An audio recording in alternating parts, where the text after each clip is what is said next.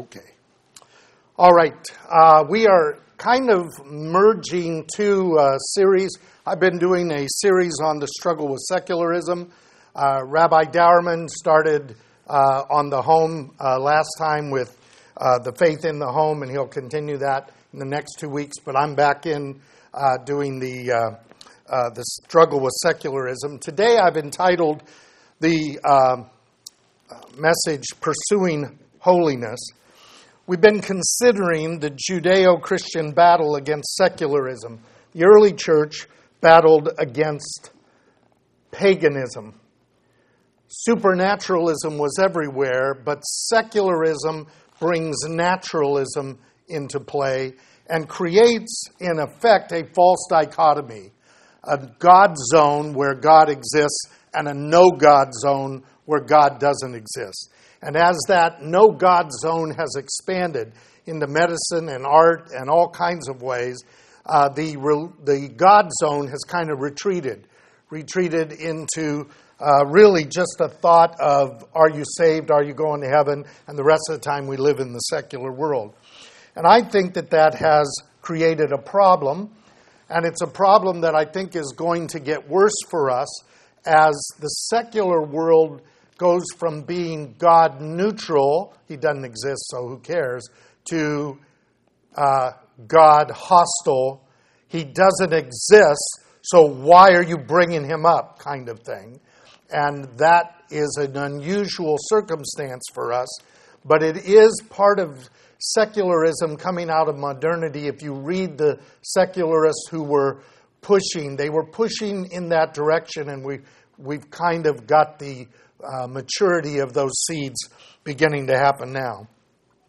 Now, we looked in the last few weeks on the concepts of clean and unclean up against holy and unholy or common. That which is clean is that which is acceptable for the purposes of God, for godliness in the context of holiness, that separation to God's purpose. So the clean animals could be used for sacrifice. The unclean animals could be dedicated, but they had to be redeemed by purchase, or their necks would be broken. They couldn't be used for sacrifice in that context. Unclean item, though, is a condition or an item that is inappropriate for God's purpose, and in many cases, the unclean pollutes the clean, rendering it unclean. We talked about this a few weeks ago. If you take clean water and dirty water, and you mix the clean water into the dirty water, it will not make the water clean. But if you mix the dirty water into the clean water, it will pollute that water. And that's the idea of that pollution. This is not about health. It's not about medicine. It's about an understanding of the spiritual world and its interaction as it manifests into the created world that you and I live as part of both. So, these concepts apply primarily to the commandments, to things worn, holy clothing, things eaten, things sacrificed to God or to idols. And this directly affects Gentile believers as a result of the apostolic responsa. A responsa is a decision made regarding what does God want us to do with regard to Acts 15. We are to stay away from blood. We are to avoid things contaminated by idols. We are to stay away from that. We're not to eat that which is strangled, killed for non-food purposes or dies of itself. And we are to avoid fornication, sexual impurity that is manifest in Leviticus. All of these come out of the book of Leviticus and specifically say these commandments pertain to the native-born Israelite and the stranger, the Gentile, who dwells with Israel. So this is really important, and for us to understand many of the biblical texts, particularly one we're going to look at today, we have to understand those concepts. God didn't make these concepts to be studied and done intellectually as I just did. God actually created in the commandments conditions of cleanliness and being unclean that allowed in everyday real life the experience to be there so that those concepts would be understood. But as with all concepts of God that get revealed to us, people tend to go to extremes with them. And there are two extremes. One is to say that the clean and unclean is only about the spiritual, and therefore the physical doesn't matter. The other is to believe that the physical is actually the source of the clean and the unclean. Those two extremes tend to show up in religiosity, both in Judaism and Christianity a lot, as we try to keep our balance. So I want us to look at a passage that's a very important passage, but is, in most cases, translated poorly. And that is Mark chapter 7. But before we do that, I want to talk about a verse that somehow I didn't put in my notes, but you need that one because it's the basis of this title. So turn with me to Hebrews chapter 12. Hebrews 12, verse 14.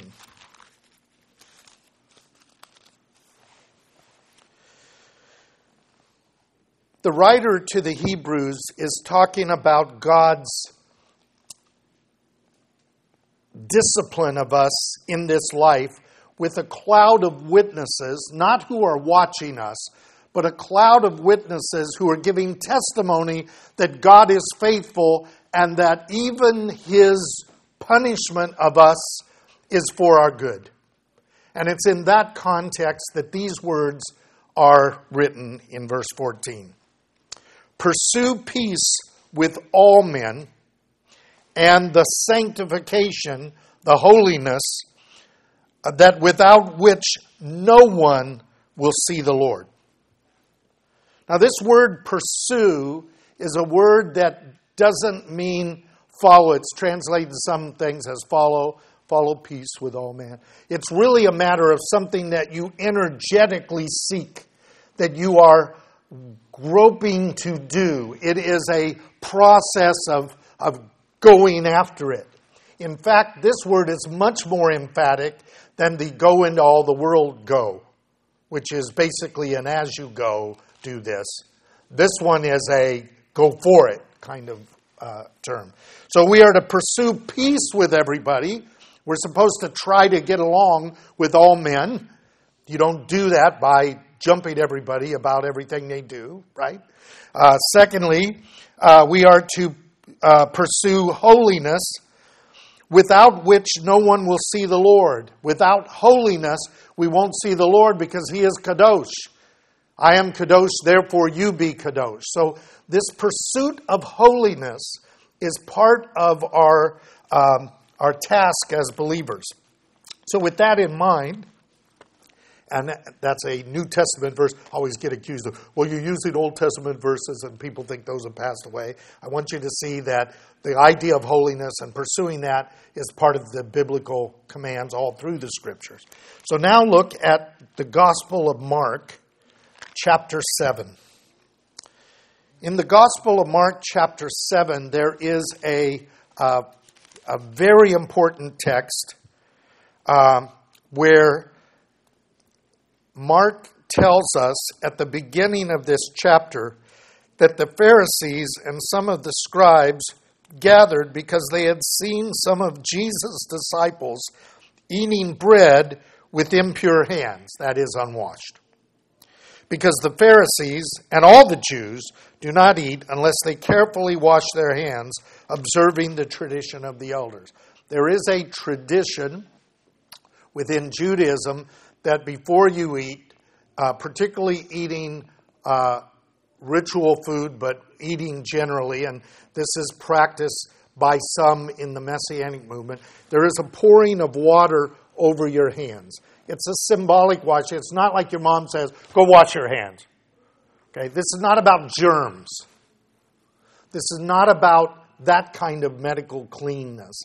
This is about the acknowledgement that what you are doing is a holy act, and in that you are washed. So the washing of the hands, like the baptism, is a statement of ritual cleansing and purity that is manifest behaviorally and with religious items that are tantamount to holy water or water for that purpose. And so what happened is Jesus' disciples were eating and they hadn't gone through the ritual. And so there is a dispute that happens. And they said, "Why do your disciples not walk according to the traditions of the elders, but they eat their bread with impure hands?" The response is, rightly did Isaiah prophesy of you as hypocrites, saying, "This people honors me with their lips, but their heart is far from me. In vain they worship me, teaching as doctrines the precepts of men. Neglecting the commandment of God, you hold to the tradition of men."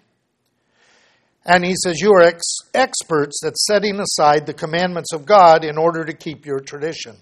And he gives an explanation of that. Now, this verse is used a lot to say that Jesus was opposed to the traditions of the Pharisees. Not so. He was opposed to the traditions of the Pharisees being placed equal or above the Word of God. And the church can be accused of the same condemnation, where the practice takes precedent over the actual biblical commandment. And Jesus gives them an example of that. We can find many examples in the church as well. The traditions are to help us do the commandments, not to avoid the commandments. When the traditions are used to avoid the commandments, they are wrong. One of the traditions is to use the items, whatever the ritual item is, and this can even be the bread and wine at the Lord's Supper, and attribute to them a special power rather than the truth that they're manifesting with the spiritual reality that is present. Very difficult thing. This is why among Christians there's a battle between consubstantiation, transubstantiation, and symbolic aspects of those items, which I don't have time to talk about here, but Jesus is talking about that problem. And so, in this passage, at verse 15, he says,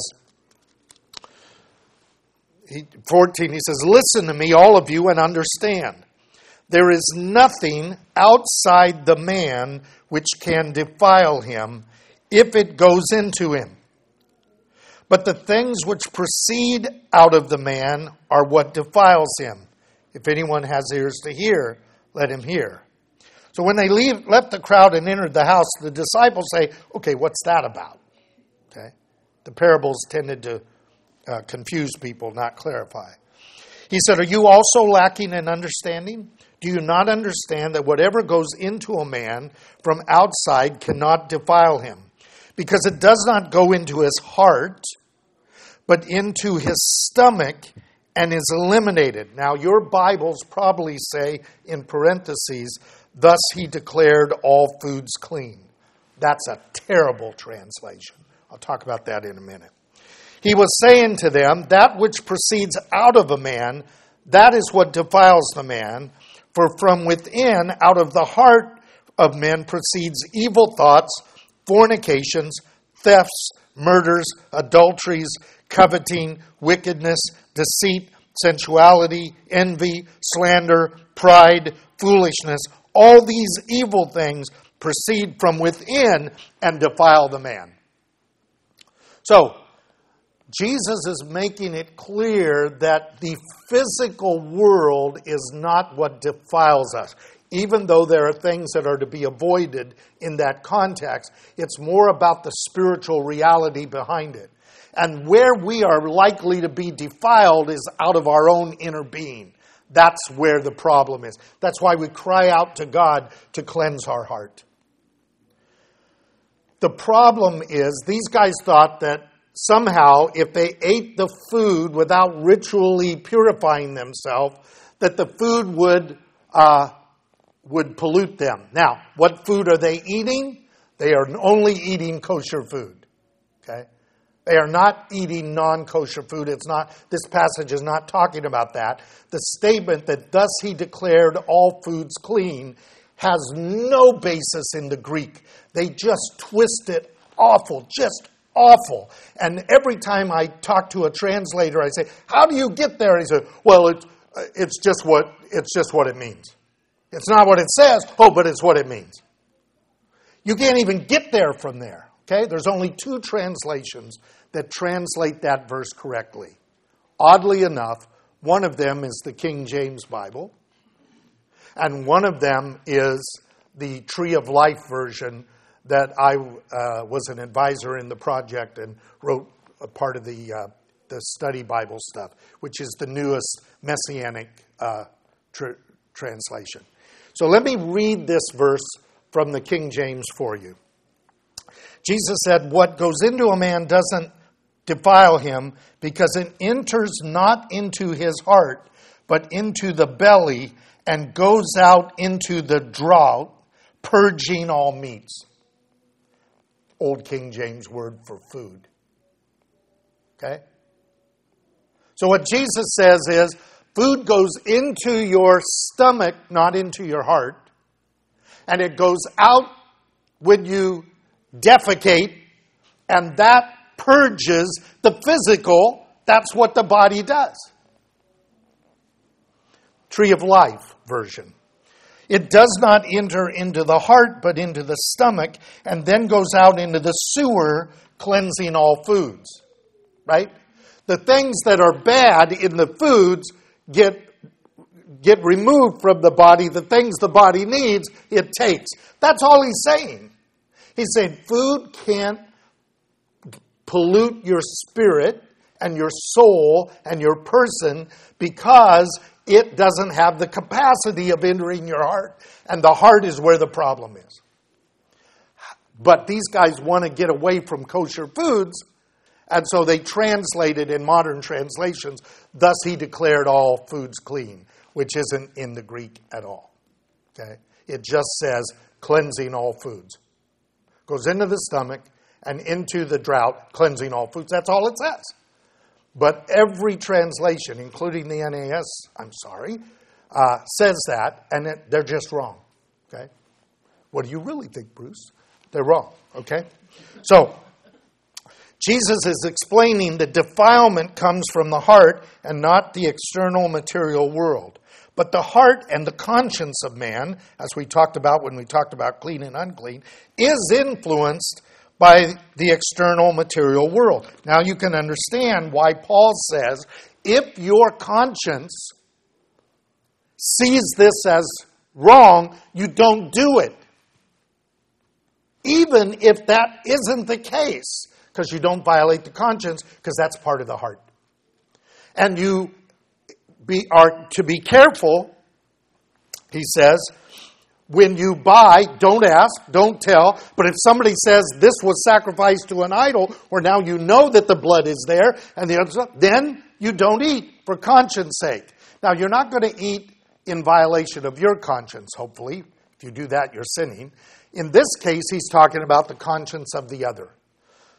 The assumption is you will live by your conscience, and you will defer to the conscience of the weaker brother or the one who believes that there's something actually polluting by that physical substance. The fact that it was sacrificed to a God who doesn't exist is the issue. This is cognitive and spiritual. It's not physical in that sense. Does that make sense? So, with that in mind, I think this principle carries throughout the Scriptures that we are to be fully convinced in our own mind of what we do and don't do, not to judge others on that basis. Live by your conscience. Don't violate that. Grow in grace and in knowledge of what your conscience should be doing. Be careful of violating another person's conscience or giving a false understanding to unbelievers who might say, but we've sacrificed this to to our God. I talked about that last time. I'm not going to go into that more, but I ended last time with a passage I want us to look at. And that passage is 2 Corinthians chapter 6. We're going to look at 2 Corinthians chapter 6, beginning at verse 14, and we're going to go all the way to chapter 7, verse 1. A very important passage, a passage that generally would be difficult to understand if you don't have the background of clean and unclean and holy and unholy in that sense. 2 Corinthians chapter 6.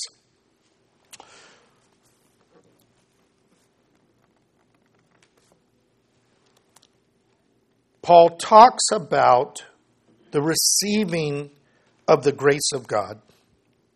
And he talks about that we are now in the acceptable day of salvation. He talks about not giving offense in the ministry, but commending themselves as servants of God by all that they do and by the persecutions that they experience.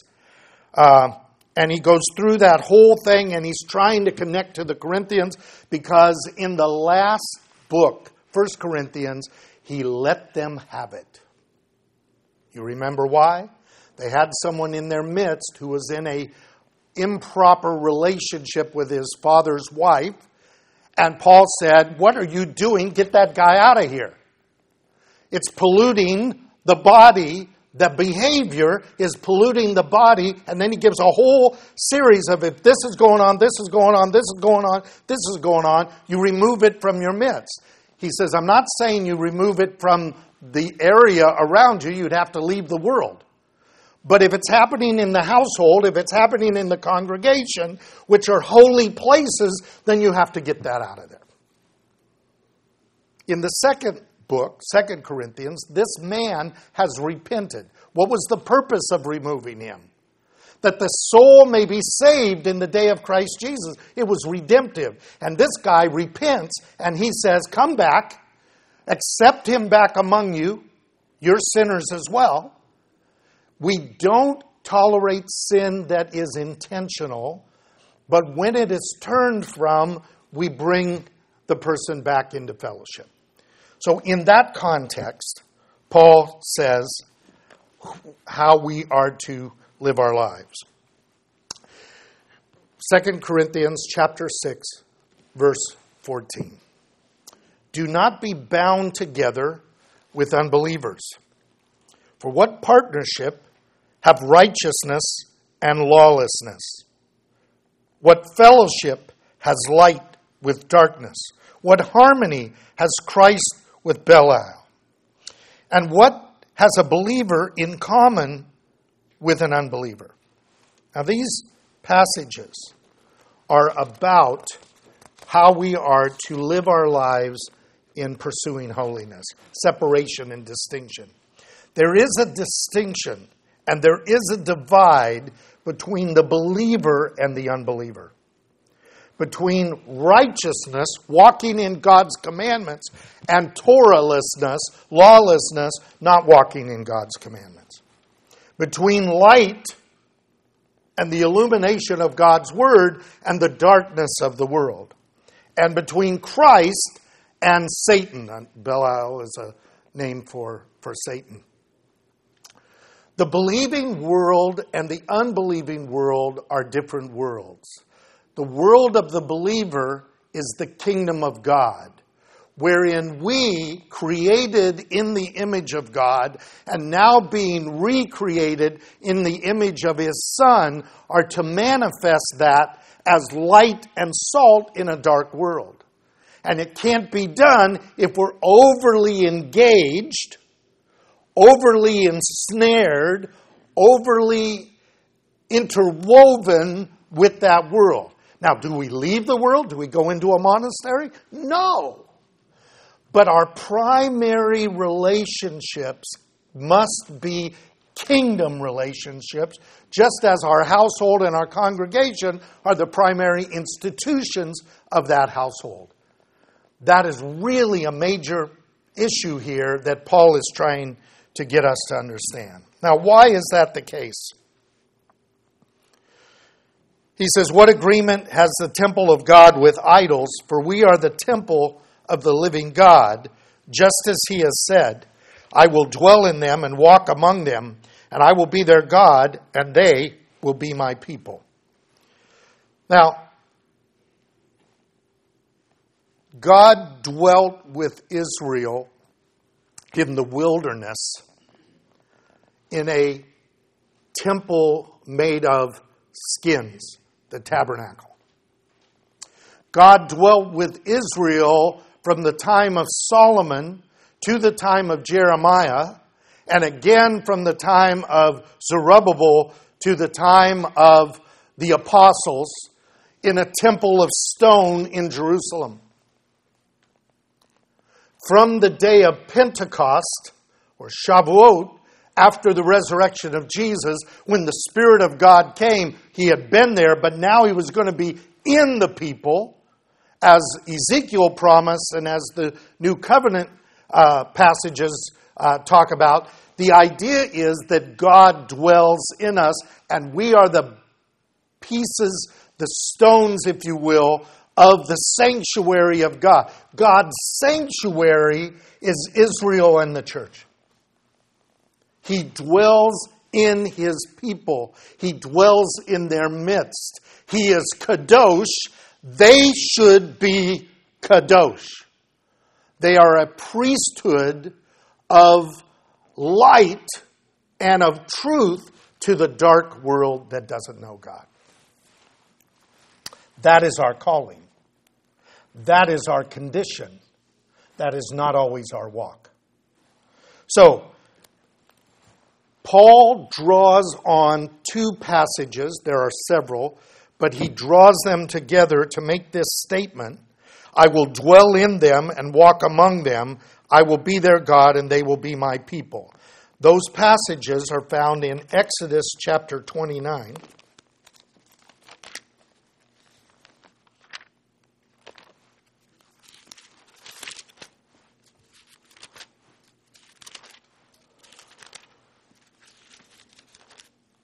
Where God is talking about the priests, 29:45, and the sacrifices.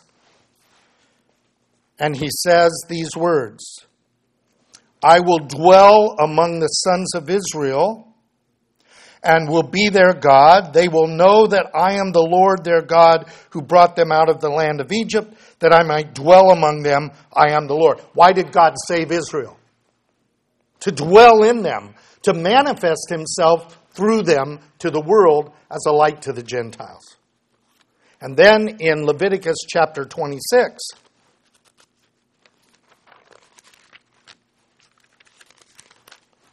verse 12,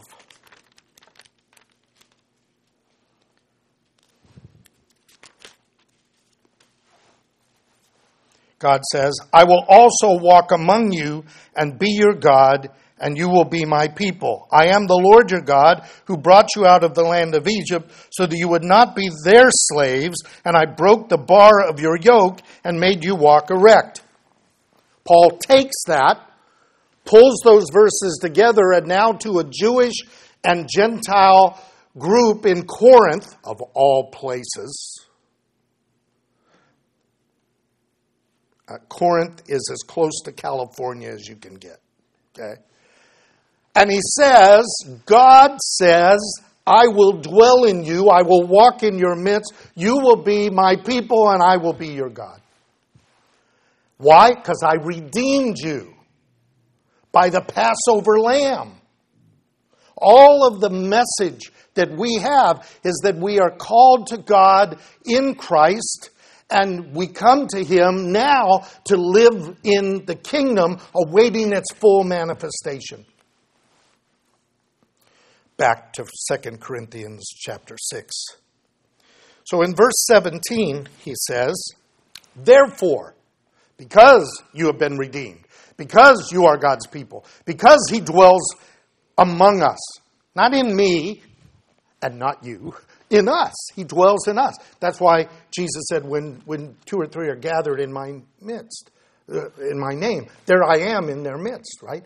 It is the household and the congregation where God dwells, because those are the basic institutions of relationship. And God is relational. So, he says in verse 17, therefore, come out from their midst and be separate, says the Lord, and do not touch what is unclean, and I will welcome you. This calling to God is a calling to remove ourselves from the world and to avoid, when we are in the world but not of it, that which would pollute our souls. We don't talk that way.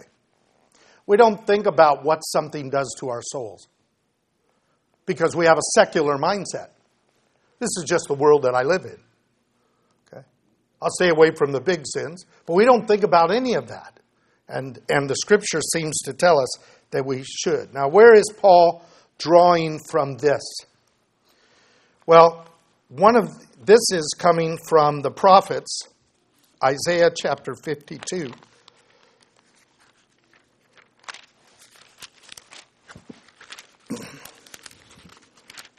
Isaiah 52, verse 11. When Isaiah is talking about Zion and about them being sold and being redeemed, and then he talks about how lovely on the mountain are the feet of those who bring good news. This is a gospel-based text for us to keep in mind. At verse 11, he says, let me read it from 7. How lovely on the mountain are the feet of him who brings good news, who announces peace, pursue peace and holiness, right? Who says to Zion, your God reigns. Listen, watchmen, lift up their voices. They shout joyfully together. They see with their own eyes when the Lord restores Zion. Break forth, shout joyfully together, the waste place of Jerusalem, for the Lord has comforted his people, redeemed Jerusalem. The Lord has bared his holy arm in the sight of the nations, that all the ends of the earth may see the Yeshua, the salvation of God. Very next verse. Okay, when you've seen the salvation of God, depart, go out from there, touch nothing unclean. Go out from the midst of her.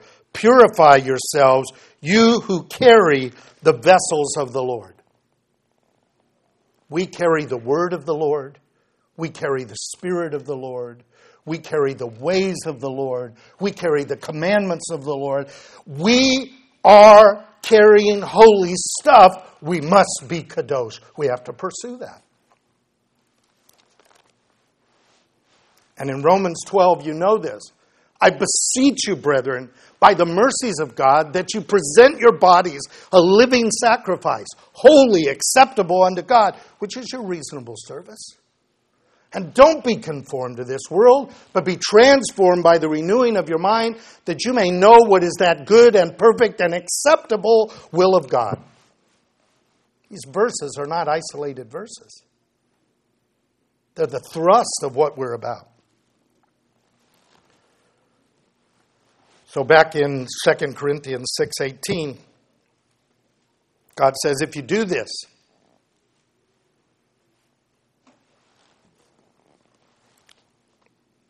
I will be a father to you. Not just a God. A father. For some of us, these are painful words. Because that term is blurred in our thinking. But it's a great word. As a father pities his children, so the Lord pities those who are his. He knows that we are dust. I will be a father to you, and you shall be sons and daughters to me, says the Lord Almighty. Wow. It's a relationship. It's not just an obedience army. We're the obedient army of God. It's a relationship, and there are roles and rules in a relationship that make the relationship special and good and clean. No wonder he says, pursue peace and holiness, without which no one shall see God. Now we have chapters and verses and they mess up context. So we have to go to the next verse, chapter 7, verse 1. Therefore, you guys know the old story. When you see the word therefore, you have to look in front of it to see what it's there for, right? Because the great Creator God has redeemed Israel, and through their redemption blessed all the families of the earth to bring us redemption, that he may dwell in us and among us and walk with us and be a father and a God to us, and we can be his children in his image and the image of his Son. Therefore,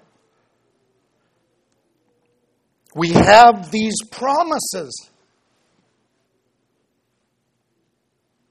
So let us cleanse ourselves from all defilement of the flesh and the spirit, bringing holiness to completion in the fear of God.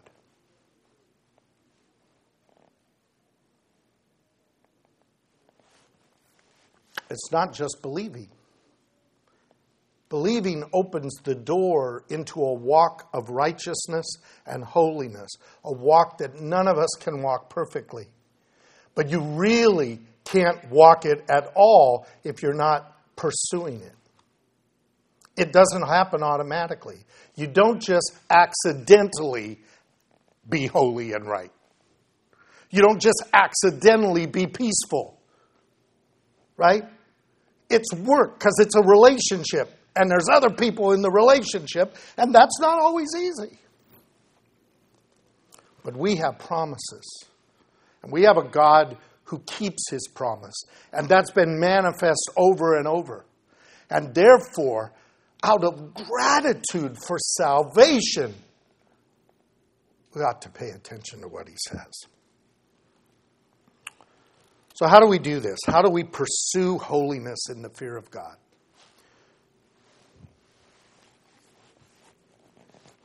I actually put this in the next one. I've just got an outline here because I thought this would take me longer, but I'm going to stop anyway. How do we do this? Okay, first of all, we do this by separating from that which defiles.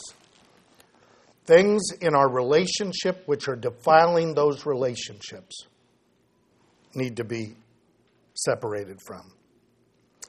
Things that pollute our soul need to be avoided based on our conscience and based on other people's conscience. And that would include behaviors that defile as well. Secondly, when we do, and we will, sin and violate holiness. Sometimes you will do it intentionally.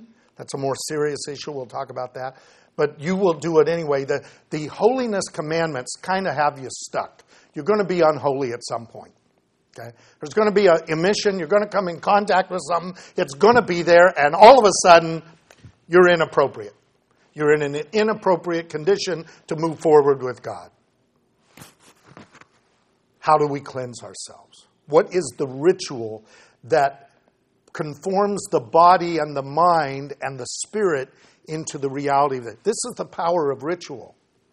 When ritual is done right, it conforms the material, the cognitive, and the spiritual reality into the same thing. If you only make it about the physical, you just go through the motions, that doesn't mean anything. You just go through the mental thing, that doesn't manifest anything. And the heart needs those other two to be brought into alignment so that the heart stays straight. So how do we cleanse ourselves spiritually and ritually? And thirdly, how do we avoid that which may defile us? How do we operate in the world but not of it? And that's going to be the basis of the next message in this. The actual practical, how do we separate from that which defiles? How do we cleanse ourselves when we have been defiled? And how do we avoid the things that are there that will do that? So the rituals and behaviors of walking in holiness will be the next part of this, which will be after Rabbi Dauerman finishes his series. Let's pray.